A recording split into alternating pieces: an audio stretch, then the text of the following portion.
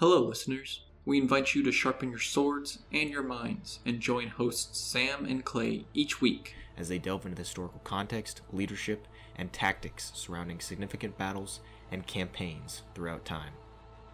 Welcome to the Art of War. Alright, well, welcome back, guys. I'm Sam. And I'm Clay. And today we're going to be continuing our epic little saga of Alexander the Great. And we're going to be doing the Battle of Gaugamela. Yep. So let's take it back to our podcast last week where we talked about the siege of Tyre and Gaza. So Alexander and the Macedonian forces just had a successful campaign through Phoenicia and into Egypt, right? Yeah, and he's now successfully secured every coastal city from Thrace, from Greece, from the Levant, from Egypt, every single coastal city on the Mediterranean. And this is like super important to his overall strategy because he's got to feed and water 50,000 troops that are so far from home. So his whole strategy of taking all these coastal cities now has given him such a benefit that he's able to bring supplies to his troops. Now they're sitting pretty. They have all the resources they need, and now they can just start their journey into the heart of Persia. Right. So, and one thing you have to remember is that one of the biggest threats to Alexander and the Macedonian forces was the very strong Persian navy at the time. But since Alexander has been so successful at capturing all these port cities, the Macedonian navy has become very strong, and so the Persian navy isn't as much of a threat anymore, which is huge. Yeah, and they have like legitimately no way to get back into the Mediterranean. They could launch, a counter offensive, try to retake these cities, but it would be such a journey to go all the way around to get back in the Mediterranean. So that, yeah, Alexander's pretty much now secured his flank. He's got no fear of being outmaneuvered by the Persians anymore. Now he can just go straight in. Yep. So during this time, he spends about 3 months in Egypt, just resting his men and recuperating and getting them well rested and fed and ready to continue on to the campaign. Also during this time, he goes down on a little weekend trip to visit the Oracle of Ammon, which was like this kind of niche god at the time. It was like a goat god or something like that. So he visits the Oracle of Ammon, and there he is told that he's actually the son of Ammon. So at this point, he believes that he's actually been told that he is a demigod. So he believes that he's a demigod from here on out.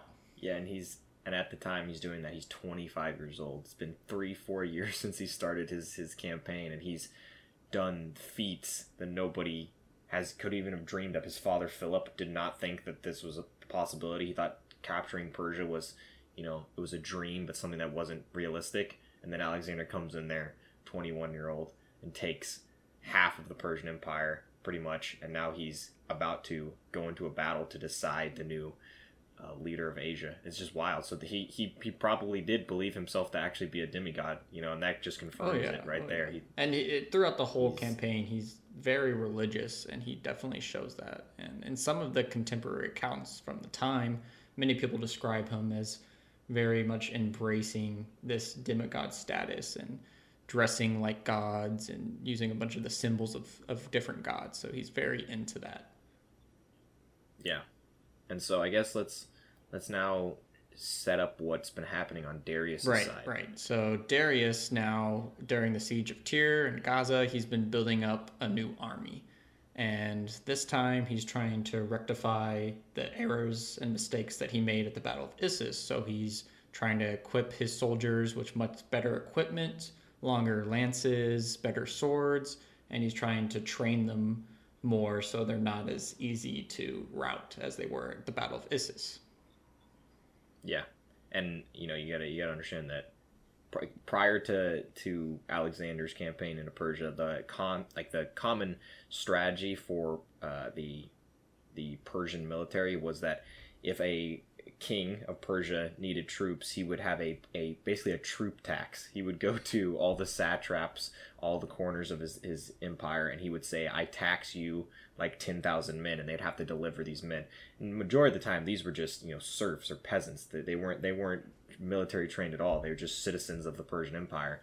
and they would show up completely untrained. So now Darius is realizing that's not really working against this extremely well-trained army of the Macedonians. These phalanxes, they've been at war for 4 or 5 years, some of them longer than that, and he's realizing that's not going to work. So he's actually trying to put in some effort to change his strategy militarily, and he's also employing some form of diplomacy, which you don't see from Persian god kings ever really, but he is trying to, at this towards the end of this campaign, he's trying to negotiate with Alexander to maybe end it in a more peaceful manner than in a violent way. Right. So we saw at the end of the Battle of Issus that Darius sends somewhat of a treaty to Alexander, trying to negotiate a way for Darius to get back his family that was captured after the battle, and then Alexander would get the land west of a certain point. And Alexander said no to that. And so this time, Darius tries to be a little bit more generous with the treaty. So this time he offers Alexander a hand in marriage to his daughter, and basically the opportunity to split the Persian Empire directly in half with Darius. Since Alexander would be a son-in-law, he would rule half the empire, and Darius would rule the other half. Yeah, and Alexander, just like the first attempt at negotiations, he just says no, just nah. I'm not down with that, and he continues on his push into Asia. And apparently in his correspondence, Alexander responded to Darius, and he just said that the alternative was he would let Darius keep control of the Persian Empire, but Darius had to be like subjective to Alexander. So Darius would kind of be a puppet head of state at that point, which is hugely, dishonorable to him. And it was kind of like a middle finger from Alexander. And then Alexander's other option was meet me on the battlefield, and we'll settle this with battle. Yeah.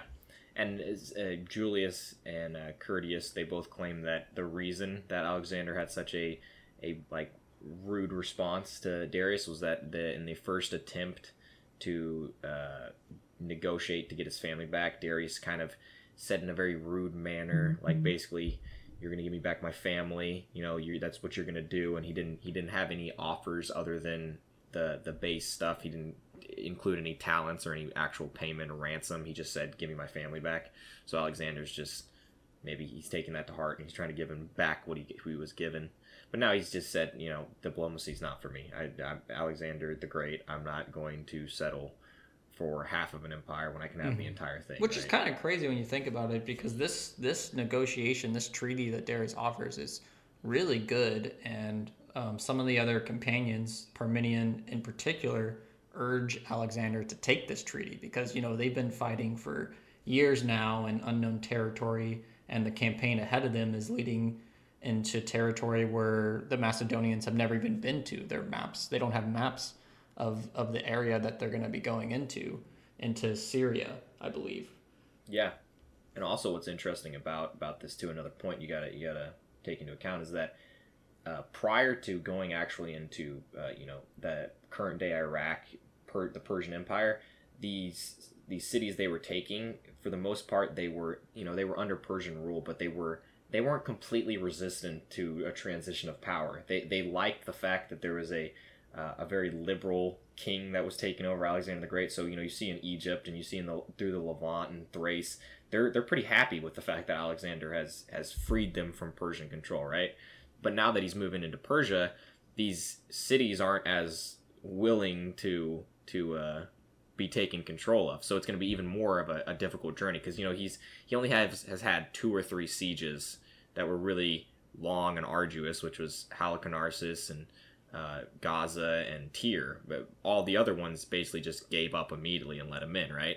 But now that he's pushing into Persia, that's not going to be the case. A lot of them are going to put up fights. Right. So Darius has his answer from Alexander that it's going to go to battle. So Darius starts strategizing in a way. He sets his base of operations at the city of Arbela, which is this heavily fortified city, and then he picks a location where he wants to face Alexander. A location that's going to be much beneficial to the Persian forces and their immense cavalry. as opposed to the Battle of Issus, where the cavalry was very constrained, and that might have been one of the reasons why they were defeated so quickly. Yeah, and majority of or in all of the previous battles, it was the Persian forces that were making the attack on the Macedonians. They were moving on them, and now Darius has set up a situation where the Macedonian forces have to make a move on the Persian forces. So it's opposite now, and that's way more beneficial for an army that's as large as Darius's. They get to just sit and encamp, rest themselves, while a smaller force makes their way, to the battlefield. Yeah. So he chooses this field near the village of Gaugamela where he wants to fight Alexander, and so he begins preparation there, making it a suitable battlefield. And then he has to ensure that Alexander is actually going to meet him on the battlefield. And so he wants to monitor the Macedonian forces' location, and so he sends the satrap of Babylonia, Mazias, as in his own army to kind of monitor Alexander and try to, I believe he's supposed to prevent Alexander from crossing the rivers to get to Babylon.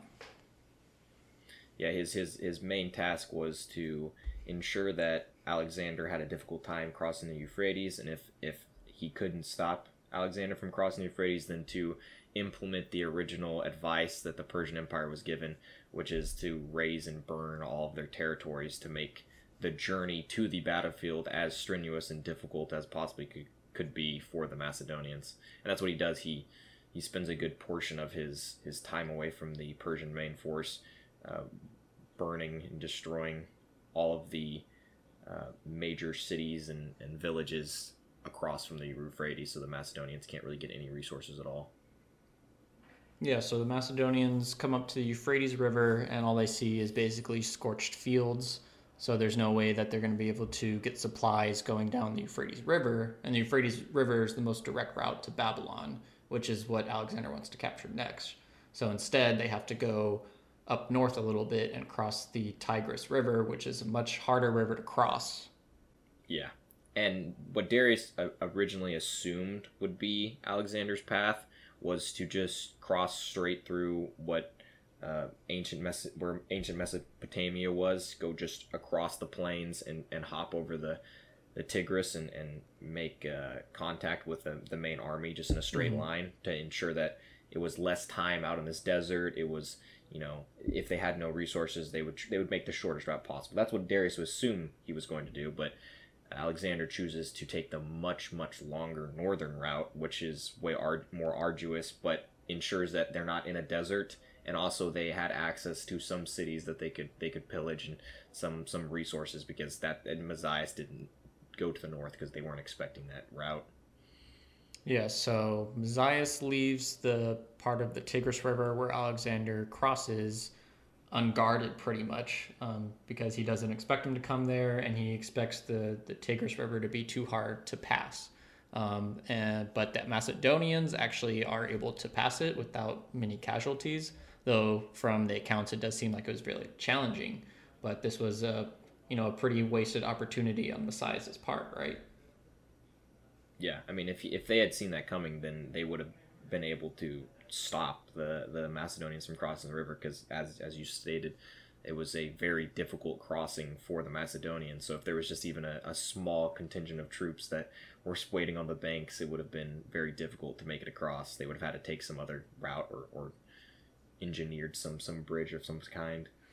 So yeah, it's a big mistake from Mazias and Darius to allow them to take that northern route. Yeah, and so when Alexander actually crosses the river successfully, it says that they actually encountered a small band of cavalry from the Persian forces, almost like a scouting unit, and they completely killed every single one of them. And then when word of that reached the Persian army, it caused apparently a lot of unrest among the different soldiers, which is kind of strange because it was such a small contingency of cavalry that they had no chance against the Macedonians, and they were just kind of, not really going to stand a chance anyways, but it appears to have an effect on the Persian army. Yeah, I think it was also the fact that they didn't expect Alexander be there so quickly, because that's also a very big part of the narrative of Alexander. He had a very quick moving strategy where he didn't rest for a long period of time. He would just keep going battle to battle to battle, to city to city to city, and he'd do all these incredible, conquering in the stint of a year, which is crazy. So they probably weren't expecting him to have been there as quickly as he was, especially taking the northern route. And that was their scouting party, so they didn't have much information from it. So when it gets wind that their scouting party's been killed and he's right there coming up on them, probably threw him in a little tizzy. Yeah, that's a good point. I can see that. So the Macedonians are advancing towards the battlefield of Gaugamela. Alexander has intelligence that the Persian army and Darius is waiting there, so he's pretty much game for the battle. So he's advancing there, and they also get intelligence from spies from the Persian side that there's a bunch of traps laid out for them, like snares and stuff like that on the battlefield. So they're really well prepared to face that kind of opposition. Yeah, and so to set up kind of what it's looking like for the Macedonians, right? They've just crossed a river, they engaged in battle, and then they marched to the actual battlefield.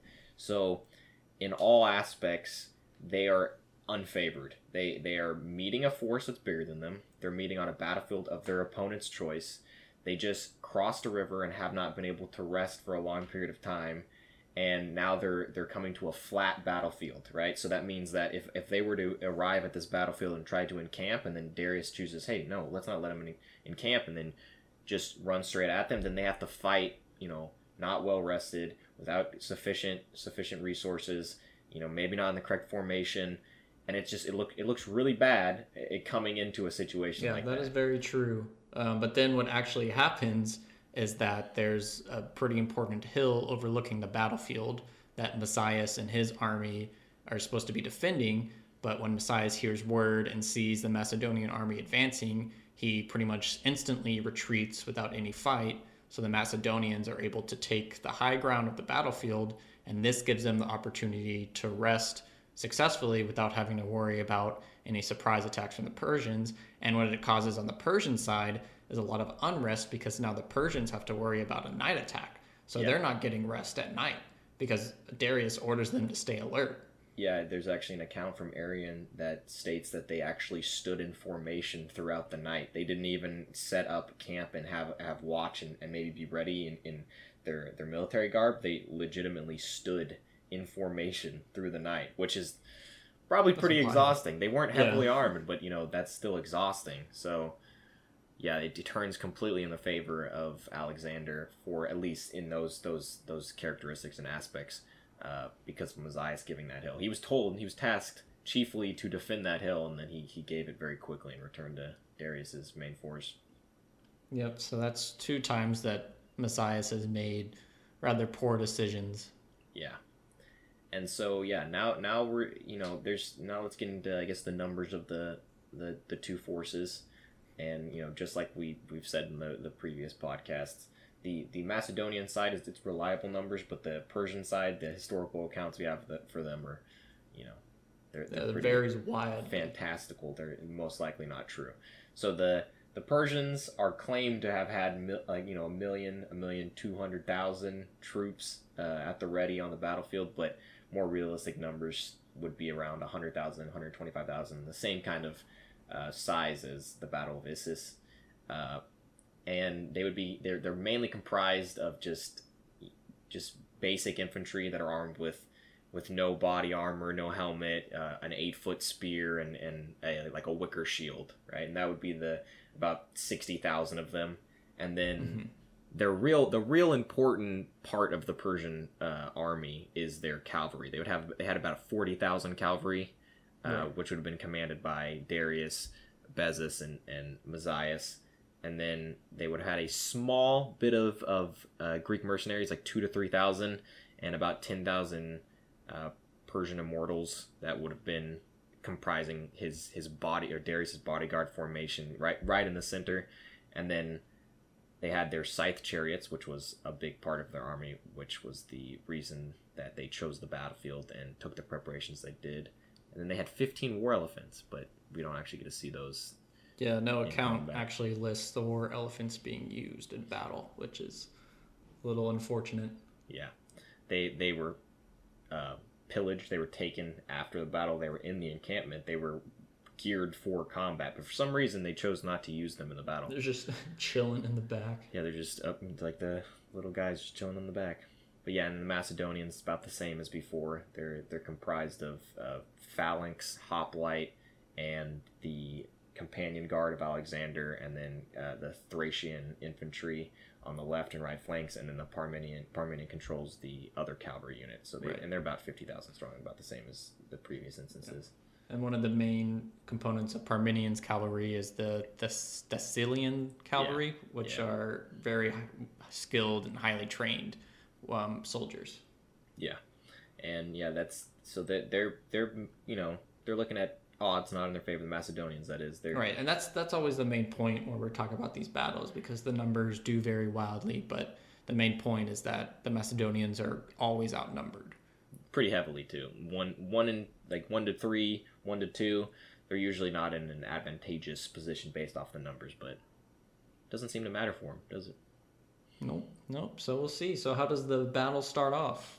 So Alexander supposedly wakes up a little bit past noon. He oversleeps. They were planning a morning attack, but Alexander, he's Alexander, so he oversleeps, and then he makes it to the battlefield, and they choose to get into formation around 2 or 3 o'clock. And an interesting point I guess we should state is that we actually know the exact date of this battle because of lunar formations. Mm-hmm. There was an eclipse reported on it was several days back when they were crossing the Euphrates or the Tigris, and if you were able to do calculations to how long it took them to cross and the date that they saw the eclipse, it would have been October 1st. October 1st is when this battle transpired, which is interesting. You don't usually get that in ancient sources. They don't really have the exact date of the battle. So yeah, it's supposedly a very bright day with a very dusty, humid environment, and they make it onto the battlefield in formation. Darius doesn't launch an attack, and Alexander is able to actually formulate a very good formation, which aids him in this battle. Which Darius also shouldn't have let him get into that formation. But he lines his troops up in a very interesting formation. He puts his center at a diagonal along with Parmenion on the left flank and Alexander on the right flank. They're all in a very weird 45-degree angle where Alexander is at the top of the diagonal. He's at the lead, and he's got his cavalry unit facing the center of Darius's troops, which is odd because he's not trying to match the right flank, and Parmenion is far left of of Darius's right flank. So they have this weird positioning, and Darius, I guess, didn't really think that anything about that. But as he's created that formation, he's slightly trying to move to the right. Right, he's trying to get his troops a little bit off the battlefield to the right, so he can match both the center and Darius's left flank. And I guess we should include why he wanted to get off the battlefield. Right. Yeah. So the battlefield, Darius had prepared it for the use of his chariots and his cavalry, so it's basically flattened. But so Alexander, by going all the way out to the battlefield, goes to the area where there's rocks and things, so it isn't flattened anymore, so the chariots chasing him aren't going to get around as easily, and this is kind of to give the illusion that he's opening up his middle forces for a push by Darius's cavalry, when in fact, what is he actually doing? Well, yeah, so he's going right, which Darius sees, and then Darius goes, okay, we can't let him get off the battlefield, so he sends Bezos, who's leading the left flank, which is about 20,000 cavalry. He sends those to meet Alexander, so he can't move his troops more to the right. So they engage in combat, and they're just fighting for a while, and it doesn't look like it's really going in anyone's favor at the time. And Darius goes, all right, okay, so what we should do now is we should send the scythe chariots onto the center, because this is perfect. They're in the perfect position. We stop them from moving right. Send the chariots down the middle, and we'll send his largest cavalry force, was about 30,000, which was led by Matthias on their right flank, would meet Parmenion. So then you would just have, an overwhelming odds number. It would go in Darius's favor. So that's what he does. He sends the scythe chariots at the same time that he sends Bezos out. And, the scythe chariots were supposed to make a huge impact. They were supposed to completely, destroy the center and allow for Darius to move forward and make contact. But from the accounts we have, supposedly they didn't do a lot. What actually happened was that the main center of the Macedonians were phalanx and hoplites, and this scythe tactic, these chariots, they were a pretty archaic strategy. So these phalanx, these heavily trained, heavily educated soldiers knew exactly what to do when a chariot was coming at them. So what they actually did, interestingly, they would split their groups. They're about 256 per unit. They'd split their groups in half, and they let the chariots just run straight through. So the phalanx and the hoplites didn't take any damage, but the Thracian infantry and the other Greek infantry in the back that weren't as well armored, they took the brunt of the damage. But since the chariots didn't make it into really the center and damage the important center, they didn't really accomplish much. So yeah, they didn't have too much of an effect. And also the Macedonian phalanx apparently employed a tactic where they banged their spears on their shield to disorient the horses leading the scythe chariots. And when you think about it, because it did seem like Darius was kind of relying on this to be one of the key changes from Battle of Issus, was having these scythe chariots to wreak a lot of havoc. And I guess you can envision where if it was where they were going against a similar force of very untrained kind of, just regular citizens composing an army, the scythe chariots would probably be really effective against something like that. But with this highly trained Macedonian army that's been fighting for so long, it just does not really have much of an effect. Yeah, they just kind of brush it off, and then the chariots get pretty much wiped out. A few of them got killed just on the initial push, and then the rest get slaughtered, getting through the actual the center.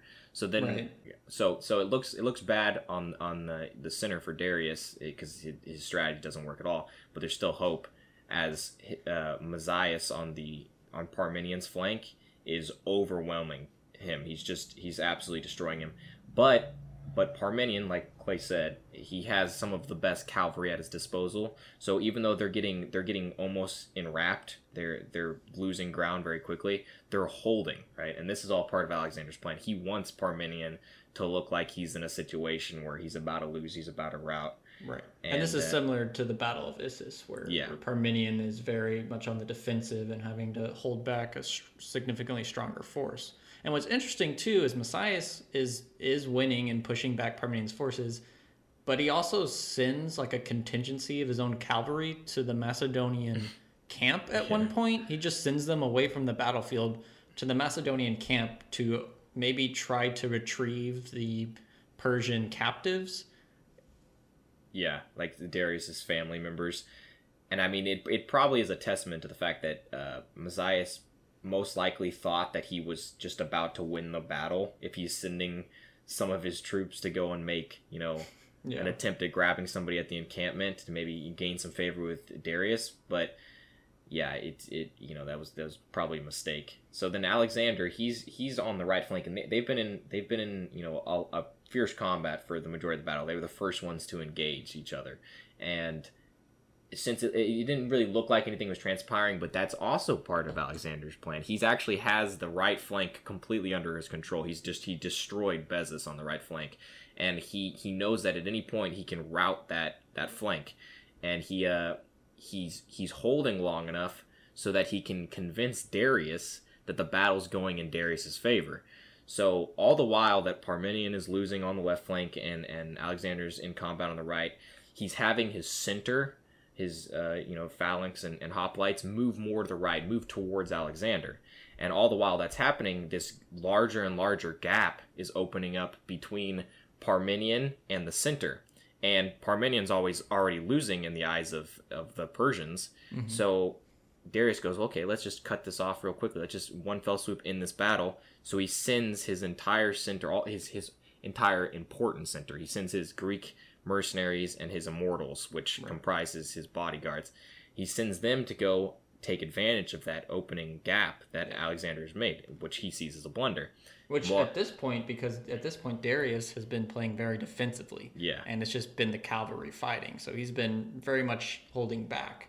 And so now he pretty much advances the majority of his force, his ground troops. Yeah, so then he's all right. Okay, Alexander's looks like he's still engaged in combat, and Parmenian's losing. So let's engage the center. We have superior numbers, and let's enwrap both flanks. And Alexander was planning for that. That's exactly what he wanted. He wanted Darius to send his bodyguards and his defensive units to the center, and all the while he's holding this rout from happening on the right flank. And the instant he sees that Darius is no longer has protection, he routs Bezos and he charges straight in with his companion cavalry into Darius's actual like cavalry detachment where he himself is. And Darius was not expecting it all, and the majority of the troops around him just immediately rout, which, you know. Yeah, according to the accounts, Alexander threw a javelin at Darius, but barely missed him and hit one of his chariot drivers. And then the surrounding Persian troops believed that Darius had fallen in battle, so they started to rout. And then the troops around them started to rout, kind of like a domino effect. But while this is all happening around the center of the Persian forces and Darius, Messias doesn't know anything of this is happening, so he's still pressuring Parmenion pretty heavily. Yeah, and see, that's one interesting thing about ancient battles is that, they didn't have cell phones. They didn't have any technology that could allow them to transmit messages, or anything. And they're a good distance from each other. So other than seeing something happening, there's no real way for Messias to know that's transpired. So he thinks that it's still in the Persian favor. He's still engaging Parmenion as best he can. True, and a good side note here is that we have to remember that the battlefield is super dusty, so the vision would be very obscured. So it would be very hard for Messias to see anything what's going on besides what's directly in front of him. Yeah, because Darius, prior to the battle, he cleared out every tree on the battlefield pretty much, and then he actually had them dig out ruts to flatten out the ground. So this is all, newly turned dirt that once a horse's hoof hits, it just goes flying into the air, and there's hundreds of thousands of soldiers on the battlefield. So it's just this giant apocalyptic dust storm. So there's no way. Yeah, there's no way for Messias to really, know what's happening. He's the only one that's in a advantageous position. Every other bit of Darius's army has pretty much been eradicated. So Alexander at this point is pursuing Darius because Darius is fleeing the battlefield, having his nearby soldiers routed. So he has to get out of there to save his own life. Alexander wants Darius's blood because that's the only way he can truly be the conqueror of Asia. And meanwhile, Parmenion is suffering heavy losses and almost about to rout to Messias' forces. So Parmenion apparently sends messengers to ask Alexander for help, right? Yeah, and now Alexander's at the a crossroads. He can choose to pursue Darius and chop the head off the Hydra and take rightful ownership of the Persian Empire without any contest for power, or he can choose to go save his lifelong friend, mentor, mock father that's been by his side through this entire campaign, and he chooses the latter. He goes and saves Parmenion, even though there's differing accounts of what actually transpired. Some state that he but we'll stick with that account because it makes Alexander seem like a good friend. Yeah, there's a lot of things that make him look like a bad guy, but that makes him sound like a guy. So he goes back and he successfully defeats Messias, and Messias is out of there. Yeah, Messias flees back to Babylon. So that's pretty much marks the end of the battle. But I do want to go back and touch on one thing that might change what actually happened in this battle pretty significantly. And that's the thing we very briefly mentioned before, which was this lunar eclipse that happened a few days before the battle. So what's really interesting about this battle in particular, the Battle of Gaugamela, is that ancient Babylonia had very well-preserved and very meticulous texts and observations that they would write down every day based on, astronomical observations. It was called the Astronomical Diaries. And today, I think that's in maybe some British museum or something like that. But these texts, basically, astronomers in Babylon or Babylonia would go out every day and just write down what they saw, like the weather or any significant astronomical events. So when this lunar eclipse happened, there was a certain parameters that surrounded it, how the Saturn was apparently visible and Jupiter wasn't, and the way that the wind was blowing. And so it's actually recorded that what they strongly believed was that this marked the end of Darius's reign. Pretty much, it was a very bad omen for Darius. It marked that a king from the west would come to take control of Asia. And so when the Persian forces saw this lunar eclipse, this is what they believed. They pretty much believed that they were destined to lose this battle. And it might have been destiny and fate for Alexander, or maybe it was just mere chance. But it's interesting to see these contemporary texts that happened at the same time of the battle, basically saying that the Persian forces are going to lose. In this Astronomical Diaries, they also say that it was the Persian troops that deserted Darius. So it wasn't Darius that left the battlefield at first, it was the troops that left him. So it might have been a very different outcome if this lunar eclipse didn't happen after all. Yeah. Which is pretty insane, actually, when I was reading about these Astronomical Diaries. It's crazy how these texts are like so freaking old, and they just have so much information in them. It's wild. Yeah, it was a core part of their culture, which is just insane. It's just so cool to think that just that little city in itself had such an interesting thing they did daily that nowhere else did, right? But yeah, so now, after the battle, it's been a couple months, but we have to talk about the death of Darius. Yeah, so there's, I guess I should stop saying it because we say it so many times, but there's differing accounts of what actually transpired. But Darius's plan after leaving the battlefield was the same as after Granicus and Issus, and he planned to go and rally another army. He was going to go and tax the satraps of the remaining Persian Empire and get the troops he needed, and he was going to meet Alexander in battle again. That's what his plan was. He was going to do it again. But at this point, the Persian Empire, they're kind of losing faith in Darius, because prior to this entire campaign happening from Alexander the Great, no Persian king had lost a battle in 200 years. And now this tiny little country of Macedonia has come into the Persian Empire in the stint of 4 years and taken half of every bit of the territory, and he's completely and utterly destroyed Darius in these battles. They don't sustain, Macedonia doesn't sustain many losses, and Darius's army always gets slaughtered. So right. And a good thing to put this in context too, though, is the ancient accounts also state that Darius was a very good warrior. He was a very good warrior and leader, and a pretty well-known strategist. So the fact that Alexander stomped him so hard 2 times already just really speaks to the fact that Alexander and the Macedonians are just so much better of a fighting force and so much well-trained and so much better at strategizing. Yeah, and all these cities too, they get wind of what Alexander's been doing to the conquered populations, where if someone puts up a fight, if somebody resists his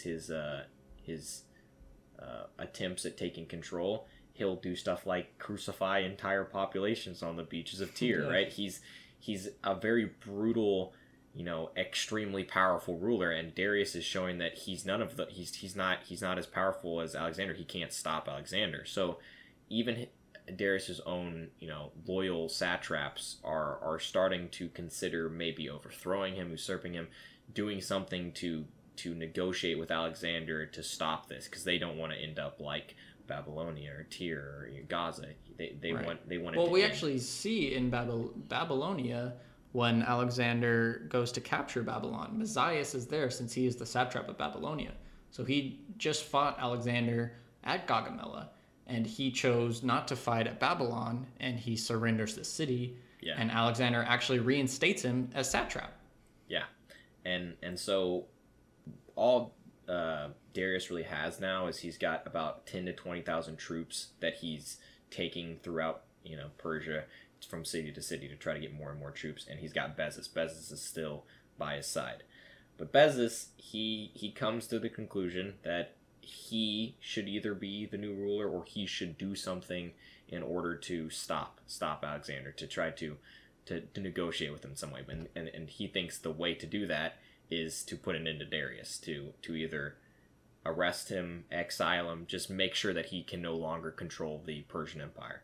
So what is said to have happened was that Bezos and some of his officers attacked Darius, imprisoned him, and threw him in the back of a horse wagon. That's what is stated. And they were planning on bringing him back east somewhere to have a trial or something. Who knows what their actual plan was? There's not much. Yeah, there's one that I think that's pretty well believed, that Bezos actually had made contact with Alexander and was offering Darius to Alexander as like a peace offering, pretty much. And all the while, though, Alexander has been pursuing these forces. He's had, he has spies all throughout the Persian Empire, and he's trying to get a hold of Darius himself, because he wants to put an end to Darius. He wants to consolidate his power as the new king of Asia, and he is somehow the Bezos gets wind that Alexander's nearby. At least this is what is said has happened, and they make a rash decision to just kill Darius, to get rid of him. So they stab him. They inflict a mortal wound. It's not really stated how he dies, but they inflict a mortal wound and they throw him on the side of the road. Right. And very unceremoniously. Yeah, this was their their king, their god king, and in the end he's just stabbed in the back of a chariot or cart and just thrown on the side of the road. Yeah, and so then I don't believe Alexander, it was either Parmenion or it was one of his officers, comes on to the body of Darius. They recognize him and they bring back the word to Alexander, and Alexander he's livid. He's depressed and livid. He's angry and sad. He wanted to put an end to Darius himself, and also he respected Darius, and he didn't like the fact that he was just stabbed and cast to the side of the road. So this pisses Alexander off pretty bad, and he ends up chasing after Bezos, gets a hold of Bezos, kills all of his officers and pretty much all of the army that they had. And what he does for Darius is, it's like, wow, it's actually a very, very nice ending to the story of Darius. That's somewhat tragic, but Alexander gives him the burial that's fit for a Persian king. He gives a very big celebration, and it's very it's very respectful to Darius. Yeah, he gives him like a typical Persian burial, and he takes him back to Persepolis, which is where a lot of the major Persian kings had gone to rest. And he treats Darius as an enemy, but one that deserves as much respect as Alexander does. And that's kind of interesting about Alexander. Is he always seems to elevate the aristocrats, the higher ups, the royalty above citizens. They're not his enemies. They're more of like a someone to tussle with, but not to punish, right? So because you see that in Tyr, he brutally slaughters all of the citizens and the soldiers, but the royalty of Tyr he treats well and lets go without any again, punishment. I think it goes a lot into how religious Alexander is, because the royalty in Tyr was seen as religious leaders as well, and Darius is seen as a religious leader. So I think Alexander really respects that a lot, because that's, I don't know, something that he's always been into. Yeah, and I guess he probably also views them as the brains behind the operations, the ones who he's actually fighting against. He doesn't see the soldiers as anything but soldiers. Yeah, that is a good point. But yeah, so ends the chapter of Darius III, King of Persia. And basically the end of the Persian Empire too. It's now completely under Macedonian control. Yeah, interestingly, in the same Babylonian astronomical diaries, after this point, they refer to Alexander as king of the world.